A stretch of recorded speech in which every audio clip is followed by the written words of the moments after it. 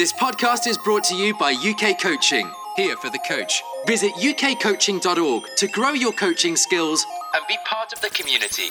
Welcome to this Coach Developer conversation, and today it is Jay Roper who we have on the line. Morning, Jay. How you doing, Andy? You okay? Yeah, I'm doing very well. Talking to each other across Sheffield via Teams. So a bit of a strange one in this lockdown world. But yeah, great to have you on. And I'm wondering, Jay, if you could just start with a little bit of an intro as to you and your role, but also a little bit of background in terms of how you got to where you are now. Yeah, of course. Really varied and kind of roller coastery career, I guess, like most people in our world, I would think. So I've worked in the public, private, voluntary sectors, both in and out of sport, as a volunteer, as a part-time member of staff, and as a full-time member of staff. So played my chosen sport, which is football, but sort of at the age of 16 realised I was never going to be the next Premier League superstar. So, really kind of knuckled down and did the whole school, college, university thing, initially to be a PE teacher. And that was all grounded really in just a love or want to try and help people. I've been really lucky that at every juncture throughout that period, whether that be at school or college, university, any of the teams that I played for, there'd always been one sort of standout person who'd helped me. And I guess I just wanted to be something similar for other people. So yeah, I started coaching, if it can be called that, when I was about 14. I don't know if I'm allowed to say that, but Mum used to work at a primary school.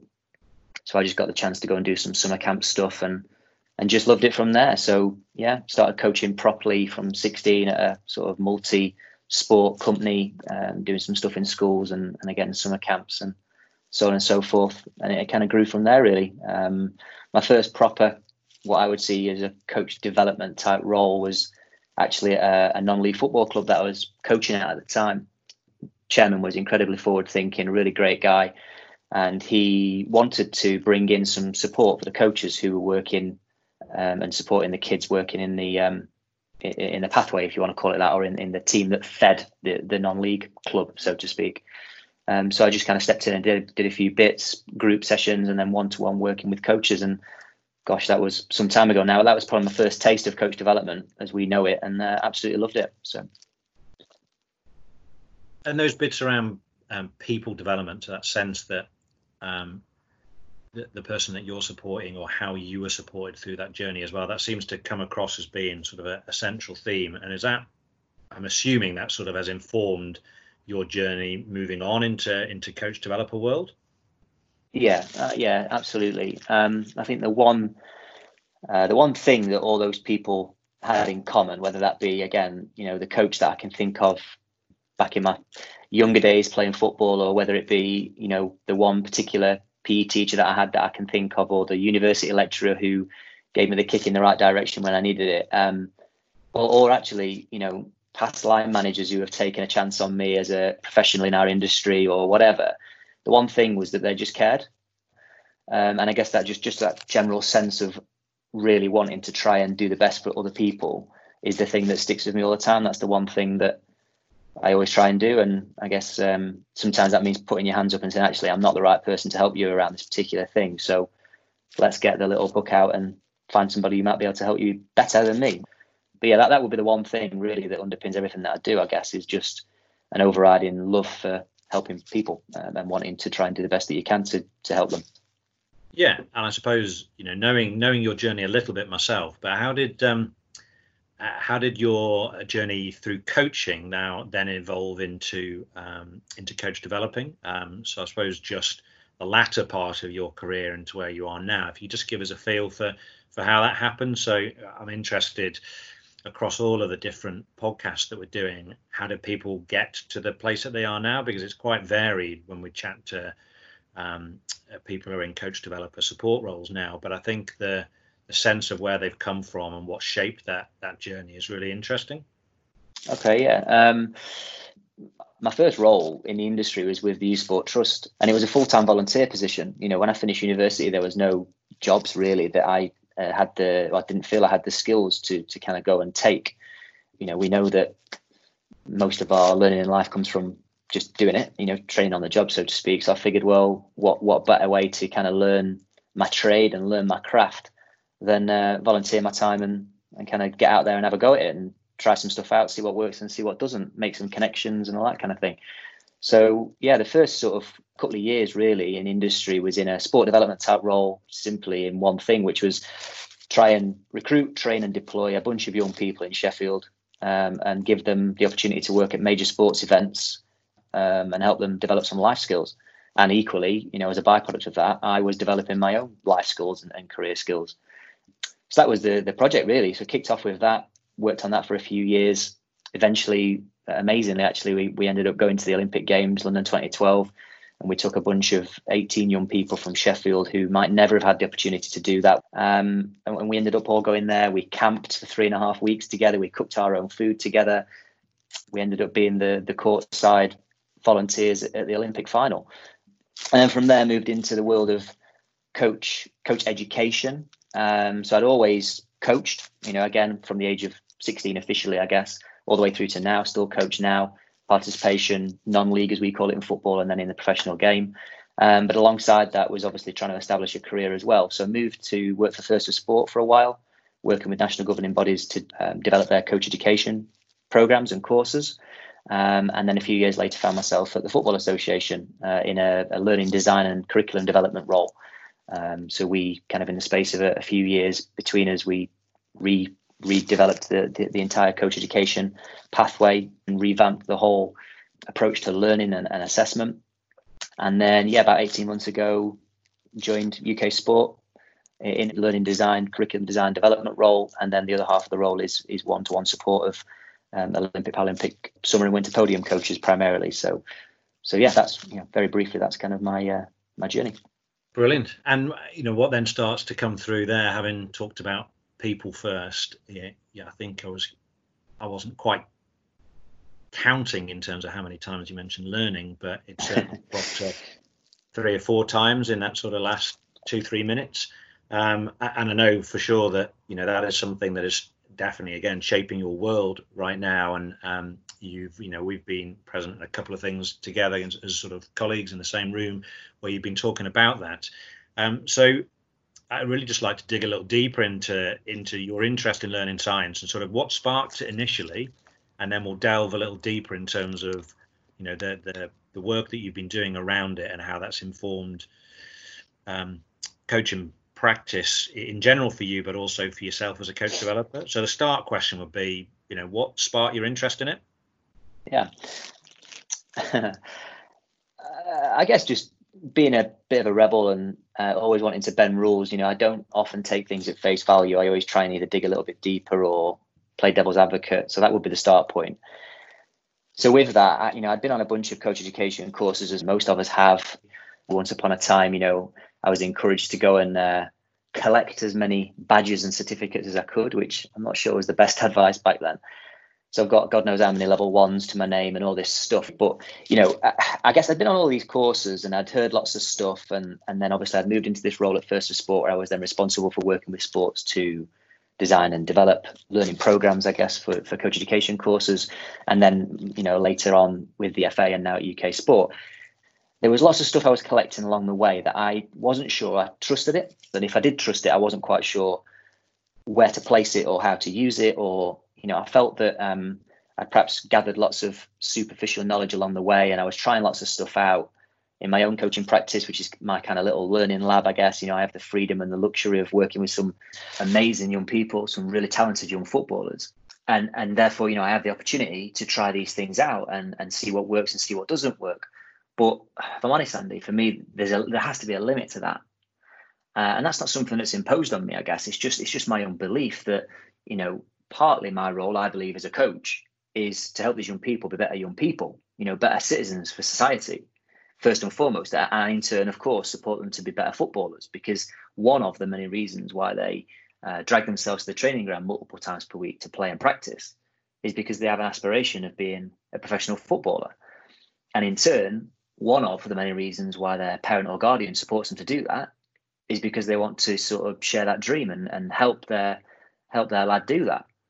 So for me, just to sort of willy-nilly be throwing things around trying stuff out, seeing what works, seeing what doesn't, with little care or attention, I guess, to the impact or effects that might have on their learning development.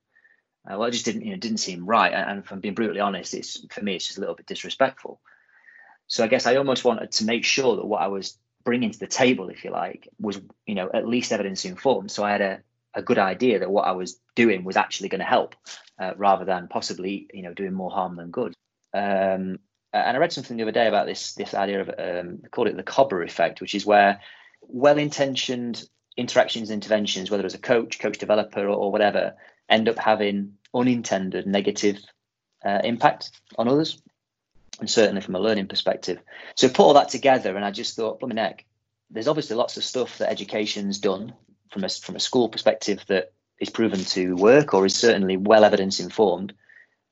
Surely, we should be reading about these things and trying these things out and playing around with this stuff and better understanding how it works or doesn't work in our world of sports coaching, coach development. There was some research came out a few years back that said chewing gum or chewing gum is proven, apparently, to help academic achievement. So there was a study done that said if you chew gum, then you can essentially retrieve information better and perform better in tests. And then when you read under the surface, you realise that the research was commissioned by Wrigley's. So it's the same principle. You get taught something on a course that's delivered by or facilitated by a perceived expert, and then when you dig under the surface yourself and you kind of get to you do it first hand rather than hearing it second hand, third hand, fourth hand, you realise and you can make your own judgment on what is and isn't useful, or what isn't helpful. And yeah, that's kind of where it all came from, really. That's what sparked the interest, and now I'm doing my own research into this world. So yeah, it's kind of gone full circle. And I think, so much of that resonates with some of the challenges that I imagine coaches, and everyone faces at the moment, with the vast quantities of content that is currently available during this lockdown period. I know we've been speaking in some of our coach developer conversations about how do you filter out stuff. So there's lots of content, and there's more content available now than there probably ever has been freely available. So that filtering process, you mentioned sort of judgment, professional judgment about what is good and maybe what is less reliable. How do you go through that process?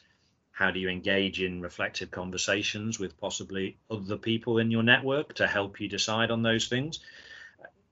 In reflection, in terms of the work that you've been doing, how has what you've learned about learning shaped either what you've created in terms of programs for coach development, or shaped your own practice? What have been some of the key things that have influenced the way that you design or work yourself? Yeah, that's a really good question. I guess I'll start by saying that, back to the network that you just mentioned, that was also probably one of the first things that kicked off this interest in learning science or in educational psychology and how that relates to our world. I've got some great colleagues around me. Yeah, having had conversations with them, it sort of started to place some of those things that I mentioned before that I collected along the way and perhaps hadn't managed to place before. So, but how has it informed my practice? There's lots of stuff I've been reading and playing around with to inform the basis of decisions. Obviously, in our world, we work in incredibly collapsing timescales often, and just having ammunition in my back pocket, I guess, to try and help inform the decisions I'm making. So again, we don't fall into the trap of doing more harm than good, I guess, would be the overriding feeling. That's how I'm trying to use this stuff anyway, as best I can. I guess from a program lead point of view, as somebody who kind of designs programs, facilitates programs for groups of people, just remembering that what the learner already knows is arguably the single most important factor in what they're going to learn. So what knowledge they bring to the table, what experiences they've had are really important. So when designing programs and facilitating learning, knowing that and trying your best to understand where they're coming from, what their view of the world is, what baggage they bring with them, what you might need to help them discard, what you definitely want to build upon because it's already fantastic, is really important. So, from my point of view, I guess I've seen it from both sides of the coin. I worked at the FA, where we had circa 30,000 learners a year going through a level 1 coaching course, and now work at UK Sport and lead a program which is really, really targeted and bespoke for a really small group of either current or future head coaches in the Olympic Paralympic world-class program. So what you can and can't do to recruit, pre-screen, and get to know those coaches is obviously going to be very different based on numbers and volume. What we would do at UK Sport arguably would be impossible to implement for a level 1 coaching course in football or rugby or cricket or something like that, where the numbers are relatively high. But I mean, for us at UK Sport, we work really hard to recruit the right people. We speak to the performance directors. We speak to, our talent identification and development team. We speak to the coach development, leadership development, people development staff within the different sports to get a feel for who the right people to come on the programs are. We would then put them through what we call practice centres or assessment centres, as you might know them, which essentially gives them an opportunity to play out a scenario without the real life consequences coming out the other end of it, which gives us a better idea of kind of who they are, what they're about, where they're at in terms of their knowledge and skills. And we'd also have some kind of really clear prerequisites which we'd stick to and that would be respected. So that would be one. Another one might be when designing a curriculum, it's important that we kind of revisit content ongoing. So there's no point in just writing a curriculum or designing a program whereby you visit a particular topic or a concept once and then never see it again, because the chances are that learning might not have stuck or it might not have been embedded or whatever. So it's important that you kind of almost zoom in and zoom out of content and zoom in and zoom out of certain concepts and topics to get into more detail and gradually build up the complexity of a particular area that you're trying to explore. And then obviously trying to build time within the program to then allow those coaches a chance to go away and put this stuff into practice and make sense of it. Ideally, if possible, with the support of a coach developer, so they can help and probe and ask questions and again try and help the coach sense make. So they would be some tips, I guess, or some ideas that I've played around with that seem to work.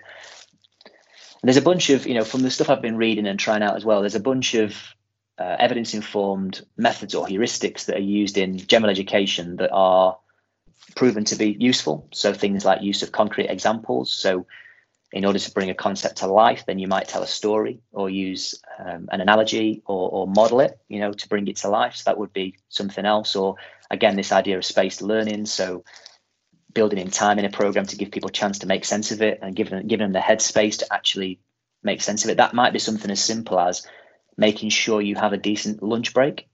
We all fall into the trap of wanting to rattle through content and, should we have a 15-minute working break? Well, that doesn't give people the time to digest it, think about it, chat with their mate over a cup of coffee and try and make sense of it. Again, thinking back to my FA days, we made a conscious effort to build in at least a week between some of the workshops on a level 1 coaching course, for example. So it gave learners the chance to understand a new idea or a new concept and then take it away and coach their kids and have a go at it and see how it worked, and then bring some things that went well and some stuff that didn't work out so well and have a conversation about that next time. So that was another really simple way we did that. Another method you might want to think about using would be something like dual coding. So again, when trying to bring something to life, using verbal cues but also non-verbal cues to try and support people to receive that information in a way that makes sense for them. Again, not to be confused with learning styles.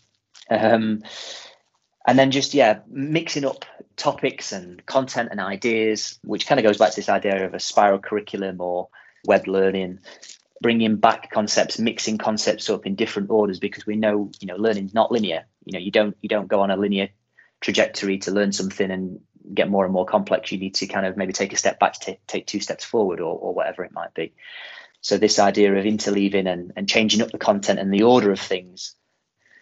They would be some of the things that I would maybe think about when designing a program, and the obvious ones would be steering clear of some of the pseudo-scientific ideas that have been presented to us by people like Kirshner, or maybe closer to home, people like Richard Bailey, who are all well versed in this space around pseudoscience and neuromyths. It's suggested there are 70 odd learning styles. Well, they don't exist. And then secondly, even if they did exist, how would you even use them? If there's 70, how do you chop that up and help people to learn by attuning to 70 different learning styles all at one time. If you've got a group, it's pretty impossible. So, and then there's the idea of digital natives. We think that young people are natively great at working on digital mediums. In fact, there's research out there that tells us that if you've got life experience and you're therefore able to receive a novel piece of information and connect it to an experience you've already had, to better place that content and make sense of it by making and breaking connections with things that you've experienced, throughout your life, there's more chance of you being able to, again, place and connect that piece of information to something that's relevant for you and make sense of it. There's ways and means that we have to be really careful about. I'm very considerate about how we design learning. And just because technology is more prevalent than ever before, and young people have potentially grown up in an environment where it's been all around them, it doesn't mean that we have to use it or it is the best way for them to learn. Clearly, there are many, many opportunities, amazing possibilities for technology to be included in learning. And there's numerous, countless examples of that all over the world. But equally, I do see a lot of organizations jump into conclusions around the use of technology. And I'm sure we can all think of versions of this story, but only recently I went through an online learning module, and in my wisdom decided that I'd try and break it just because I wanted to see how robust it was. So I clicked play on the video and I walked downstairs and made myself a cup of coffee, walked back upstairs, and lo and behold, I'd passed the learning module and I'd learned zero. And look, of course, I'm sure there'll be some people listening to this going, well, you should have more motivation to learn, should have taken more responsibility for my own learning. I get all of that, and I do, I understand that there is an onus placed upon the learner to be motivated to learn, but equally, we have an onus as learning designers to entice them and encourage them and motivate them to learn as well. And therefore, the way that we design and structure learning opportunities is critical to help motivate them. Yes, of course, they have a part to play in that, a massive part to play in that. But some of the things I've come across from a digital point of view have been less than poor. We just got to be really careful about how we use it, where we use it, why we use it, to ensure that we get the best out of it. That would be my point. And I guess the other one that I'd just like to raise as well is around assessment. There's this there's stigma that assessment's a really bad thing, and I fundamentally disagree. For me, assessment is one of the key tools at our disposal to help people learn if it's used in the right way. So assessment for learning, this idea of you've got a map, you know where you want to go, but you need a compass. And the compass could be assessment for learning, checking in, sense checking, ultimately to try and help support the person we're working with to navigate their own ship using coordinates towards a point of destination. And if assessment for learning is one way of helping them get there in one piece and having had a good experience and learned something, then great. Linked to that, though, we probably need to check that they've got there. And one way of us doing that might be assessment of learning. I don't know if that helps or if I've just rambled on. No, I mean, what it's doing is it's really showing how the lived experience of working through, your work area with UK Sport, actually what that means for you. And a couple of things just to pick up on. So the sense making part of this, I just want to delve a little bit because I know you play a dual. You mentioned it. You play a dual role on the program in terms of leading and designing it, but also playing a coach developer role with some of those coaches. And when you talked about helping coaches or supporting coaches to make sense of content, I wonder if you could just share how you go about doing that, because it's a crucial part in lots of different programs. And even if coaches operating in lots of different areas of the pathway, making sense of what is out there and possibly having conversations with others, colleagues, people in their coaching team to help that sense making process. But I just wonder how you go about doing it, maybe with some of the coaches that you directly work with. What does that process actually look like? Just digging deeper into what does sense making look like for you? Yeah, it's messy, and it looks different for every coach. When working with a coach one-to-one, number one would probably be, in no particular order, would be feedback. The art of giving and receiving feedback in a way that is well received and well intended. So there's lots of different, frameworks and rubrics out there that we can use to do that. But this idea of being able to give and receive feedback with positive intent is really important. I think, we know feedback is one of the most powerful tools for learning. That would certainly be something that I'd always have up my sleeve. And the way that that's generated and offered, again, would depend on the coach. But importantly, the coach needs to want to receive that feedback before I even think about offering it. So that would be something else to think about.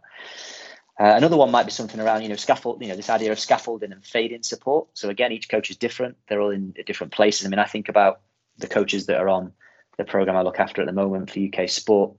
We've got current head coaches that have been to 4 Olympic Games. We've got winter coaches potentially going to their first games in Beijing. It's whether I'm operating as a coach or as a coach developer or exec coach and mentor in a corporate space, whatever it is.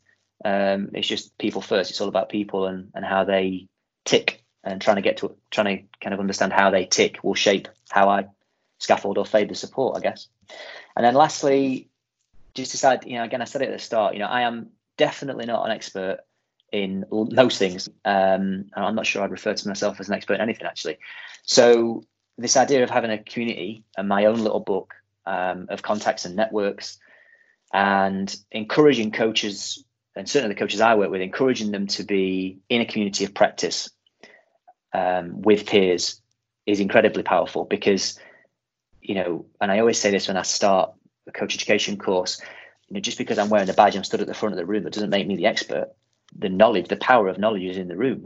The people I'm supporting and working with and helping have more experience of coaching in their environment, of largely in a grassroots environment, than I do. So let's build in those conversations and give them chance to share their stories, because they're the experts in their own right, not always me. So yeah, just, the third one would be, as a coach developer, just remembering that if there's a time and I need to put my hand up and say, listen, I'm just not the right person. I might not be the best person. So let's try and find out together who that might be and go in a slightly different direction. So yeah, again, don't know if that helps, but it does. And just leading on from that, it's something that cropped up. So Ed Cope was joined us on our coach developer session last week. I'm talking about reflective conversations, and we got into conversation with the other people on the call around going into sporting environments that you're not familiar with. Now, correct me if I'm wrong, I don't think there's any football coaches on the UK Sport program. Yeah. So, and you'll probably be supporting coaches from sports that you're not particularly familiar with, and certainly not an expert in from a technical, tactical point of view. I just wonder if you could share what that feeling of working in a sport that you're unfamiliar with, and what it actually affords you in terms of opportunities to work, possibly in a different way. Yeah, you know what? It's the opportunity to get outside of my world of football was really important.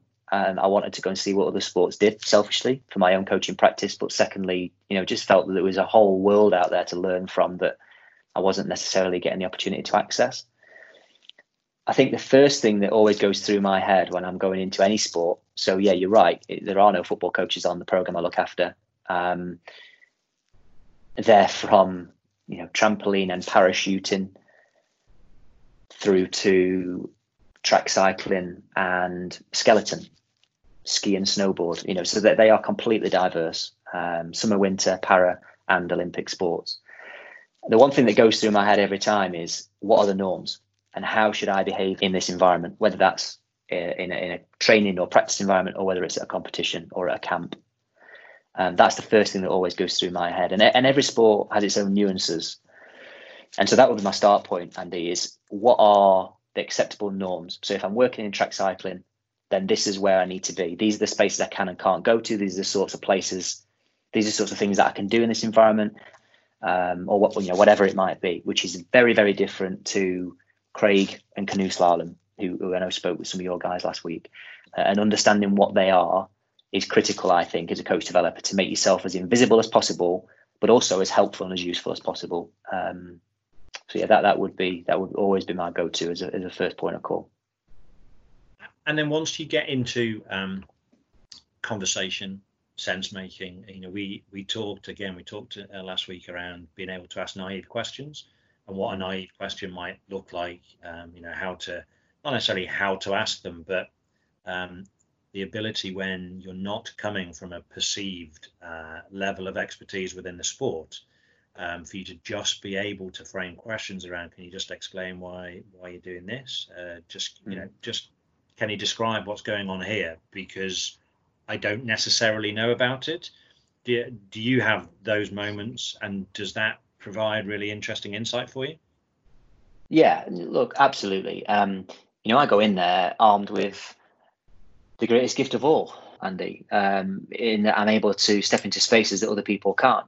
So those people that are perhaps embedded or entrenched in a sport and therefore, more regularly feel the political, cultural, environmental constraints that might be placed upon them because of that environment, both positive, but also, of course, not so positive at times, that, they perhaps can't spot or observe certain things because, they can't see the wood for the trees because they're so in it every single day. They're like I just mentioned, they're sort of ingrained in the everyday life of that particular sport. Where I'm not, I'm in there on a semi-regular basis, so I can take a bit more of a helicopter view and perhaps spot some of the things that might be perceived to be quite simple and obvious, but they're not. And they're not because people are, again, they're in it, doing it, and totally embroiled in it most of the time. I also think that you mentioned about asking the naive question. Of course, working across multiple sports, but also multiple environments affords me to ask that sort of a question as well. I mentioned, and you well know, that I still do some tutoring and coach educating for the FA. And then with that comes the opportunity to do some coach development work in situ, in largely in grassroots and in non-league clubs as well. And just because my background is football and I've coached in participation sport, again, non-league, and then in the pro game as well, I obviously have that technical, tactical, as you've just described it, or that sport-specific knowledge and understanding.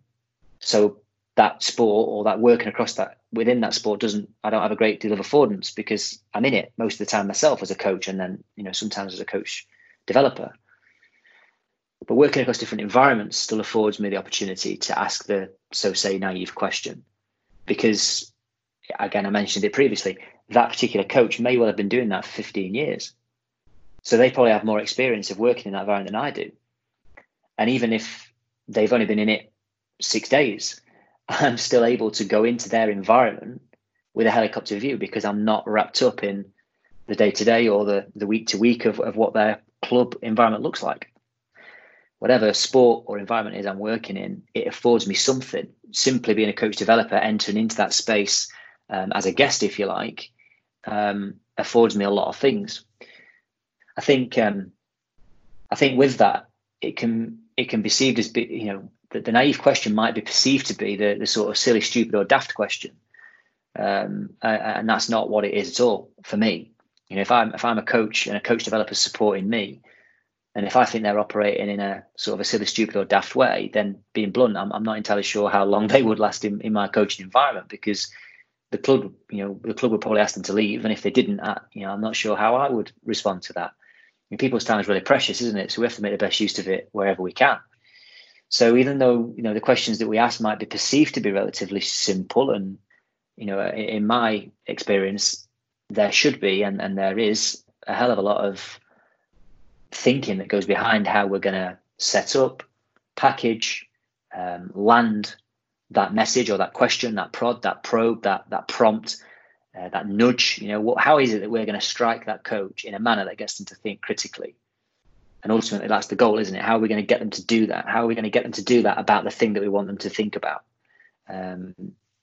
That's the ultimate aim. So I don't think we should, do ourselves a disservice by pretending that what we do is off the cuff and a bit ad hoc, because in my experience, it's not. And I hold my hands up. I've been guilty of that. But linked to that as well, I think the reality is that we get to go into other people's environments and we, shine torches on paths that might take people in a different direction, or at least shine torches on the rocks that might trip them up. Equally, we're able to shine torches on the stuff that's already brilliant. And we can fall into this trap of feeling the pressure to go into other people's environments and find a problem and offer a solution and sort of, give them this golden ticket to to this magical kingdom, if you like, of opportunity to make things better overnight. And it's just, again, in my experience, it's just not how it is at all. If anything, we should be patting people on the back and getting them to celebrate their successes. Again, so if I think about a participation environment example, often the coaches that I work with in grassroots have an hour with their kids or their adults every week. So there isn't a great deal of time, to build a relationship with that particular coach, to even be able to think about generating and offering any feedback, although we clearly do as best within the constraints that we've got to work within. But linked to that, first and foremost, it's just about getting them to recognize the stuff that they're doing really well, and they need to carry on doing it. That might be the thing that helps the people that they're working with, the participants that they're working with, go home with a smile on their face, having learned something, and want to come back next week. And if that's the aim, working with the coaches in the World Class program, the reality is that whatever it is that's going to make the boat go faster, or the sled run quicker, or the bike go faster around the track, they're the things that we have to go after. And I think that's what potentially working across different sports and or different environments could afford coach developers the opportunity to do. Is it could provide the opportunity to shy away from those types of conversations. It perhaps makes us feel a bit uncomfortable. But that, again, is something that we have to accept as coach developers, because whatever it is that's going to help us achieve either and or both of those things is a thing that we have to go after. So if that means entering into a conversation about or dialogue about the sport-specific things or technical, tactical things, then so be it. And I hear lots of people talking about separating the how to coach and the what to coach. My experience as a coach and as a coach developer tells me you can't do that. And even if you did do that, I'm not sure how helpful it would be, because we know that we can't divorce practice from context anyway. And linked to that, the one thing I would say that, moves with me, whether it's whatever sport I'm working in, whether it's participation or performance environments or anywhere in the middle in the pathway, let's say, is knowledge and understanding and appreciation of pedagogy. There are lots of similarities we can draw upon in every sport and in every environment if we recognize pedagogy as a point of connection. And if we use that point of connection to, again, spark a conversation to get a coach to think critically, then that might be the in that we need to then, build from there, if you like. We talk about knowledge as, and I mentioned it myself earlier, we talk about knowledge as being this really powerful thing, and something that we can use to our advantage at times. And of course, again, I said earlier that everybody comes to anything in any walk of life with a view, and it sees the world through a lens, and that lens is usually made up of the experiences that people have had throughout their life. So they view the world in a certain way because of the experiences they've had. And more often than not, those experiences are an amazing asset, because they're able to then recognize a situation in front of them. They can think about something that they've dealt with in the past that might be somewhere similar, if you like, or something like, and they can sort of retrieve that information and use that information to help solve the problem or deal with the challenge that's in front of them.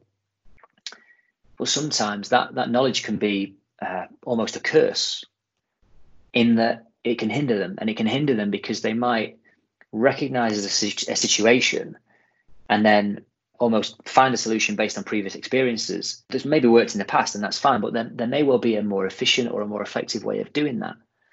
Sometimes as an expert, they might miss out some of the learning process for the people that they're working with. So if they're a coach working with a participant or a player, athlete who has less expertise or knowledge and understanding around a particular topic that they're trying to help teach them or coach them, if you like, they may well slip into the trap of becoming so automated because they are an expert in that particular thing that they miss out bits of the learning process for the relative novice that they're working with. And so we're able to spot that and observe that and sort of cast a net across that, and then help them pull that in, sift through it, and pick out which bits of it they needed to perhaps do better next time. And of course, again, in turn, which bits of that process they did brilliantly and they need to kind of continue doing. And so, if nothing else, our role in my humble opinion, for what it's worth, just to finish off, is I believe our role is to be a catalyst or to support the acceleration of the person that we're working with's learning and development. And there's loads of ways we can do that. And so the better relationship we have with them, the better we understand who they are, where they're coming from, what their view of the world is, what their habits and their biases and their preferences might be. And in turn, the quicker and the more accurate we are at being able to identify where they're at within their sport or their environment, in turn then work out how much load we need to place upon them to kind of get them into that optimal learning zone, and then select an appropriate method or an appropriate approach to support them as best as possible. That, for me, is the essence of what coach development and coaching is. And when you say it like that, it sounds quite simple, but we all know it's obviously not. And if nothing else, Andy, this conversation's definitely made me reflect on my own practice and just made me realise, not that I didn't know it already, but just reminded me how complex what we do is, and just how much learning and development I've got to kind of do personally as well. So, I mean, we've had a pretty good sort of, not whistle stop necessarily, we've been going 40 odd minutes now, but a good in-depth journey around, what shaped your practice and what your practice looks like. I'm mindful that we try and keep things a little lighthearted towards the end as well. And I'm wondering, having asked Craig, and I need to name check Elliot Newell in terms of giving me the idea around top trumps. But I'm keen to follow this one up, because I used to love playing it when I was younger. I'm going to try and get a Panini sticker version of this question as well. Oh, nice. Yeah, nice. But if we had a coach developer top trumps set, what would be on the Jay Roper coach developer card? I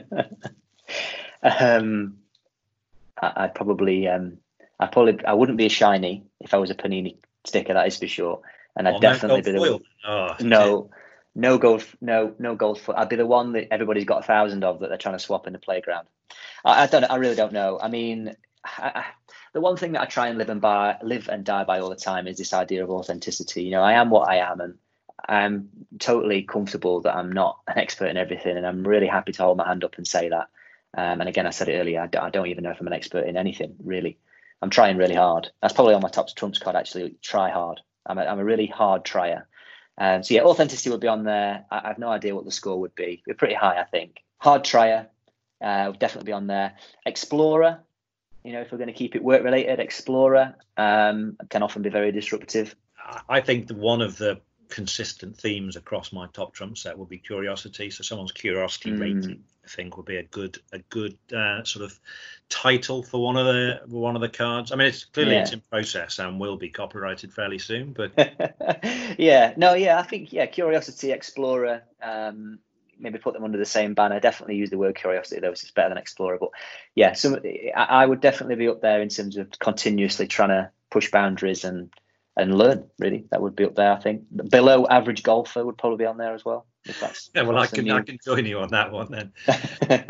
Brilliant, Jay. It's been an absolute pleasure. Thank you so much for joining us, sharing your world, sharing your journey. Hopefully, it's provided some useful insight for people listening. We've mentioned the coach developer conversations that are happening at the moment on a Friday morning. If you're keen and interested, then please do check all the stuff we're putting out on social media and on Connected Coaches as a coach developer group on there. But just another thanks. Thank you for joining us. Have a good rest of the day. Cheers, Andy. Top man. Join us at ukcoaching.org. Whatever you're doing to help people be active and improve, we can help you deliver great coaching experiences at a time to suit you.